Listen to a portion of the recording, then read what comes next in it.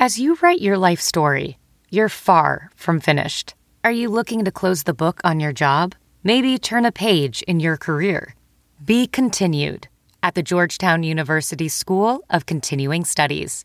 Our professional master's degrees and certificates are designed to meet you where you are and take you where you want to go.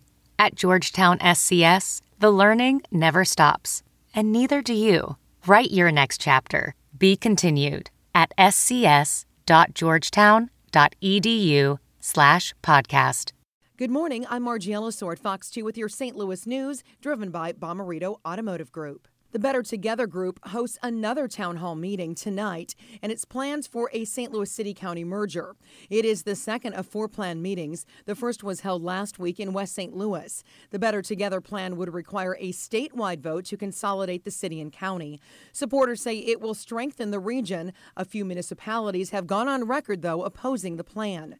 Tonight's town hall meeting is at 6 at the Lodge at Des Peres on Des Peres Road. Attendance is limited to 150 people. A break-in overnight at a historic spot in South St. Louis. Thieves stole computers and other equipment from the office at Chateau Demiel Mansion around 10:30 last night. Nothing in the museum was disturbed. The museum features memorabilia from the 1904 World's Fair. A Missouri House committee hears from Major League Baseball about a bill to authorize sports betting in the state. From the Fox 2 Weather Department, we're in a high wind warning from 9 a.m. to 7 p.m. today. Gusts up to 60 miles per hour. Peak winds will be from 11 a.m. to 3 p.m., high of 66. Tonight, a little bit colder, a low of 35, and for tomorrow, cooler with a high of 48.